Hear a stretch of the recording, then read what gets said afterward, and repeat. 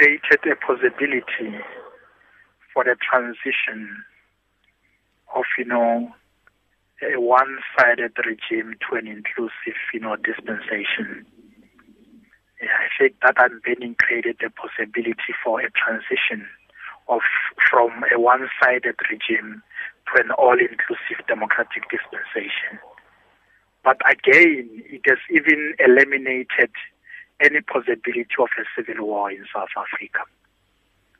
It also eliminated any possibility of a civil war, in South Africa, because remember, all black political parties were banned.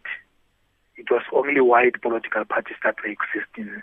And that kind of a banning, pitted one race against the other.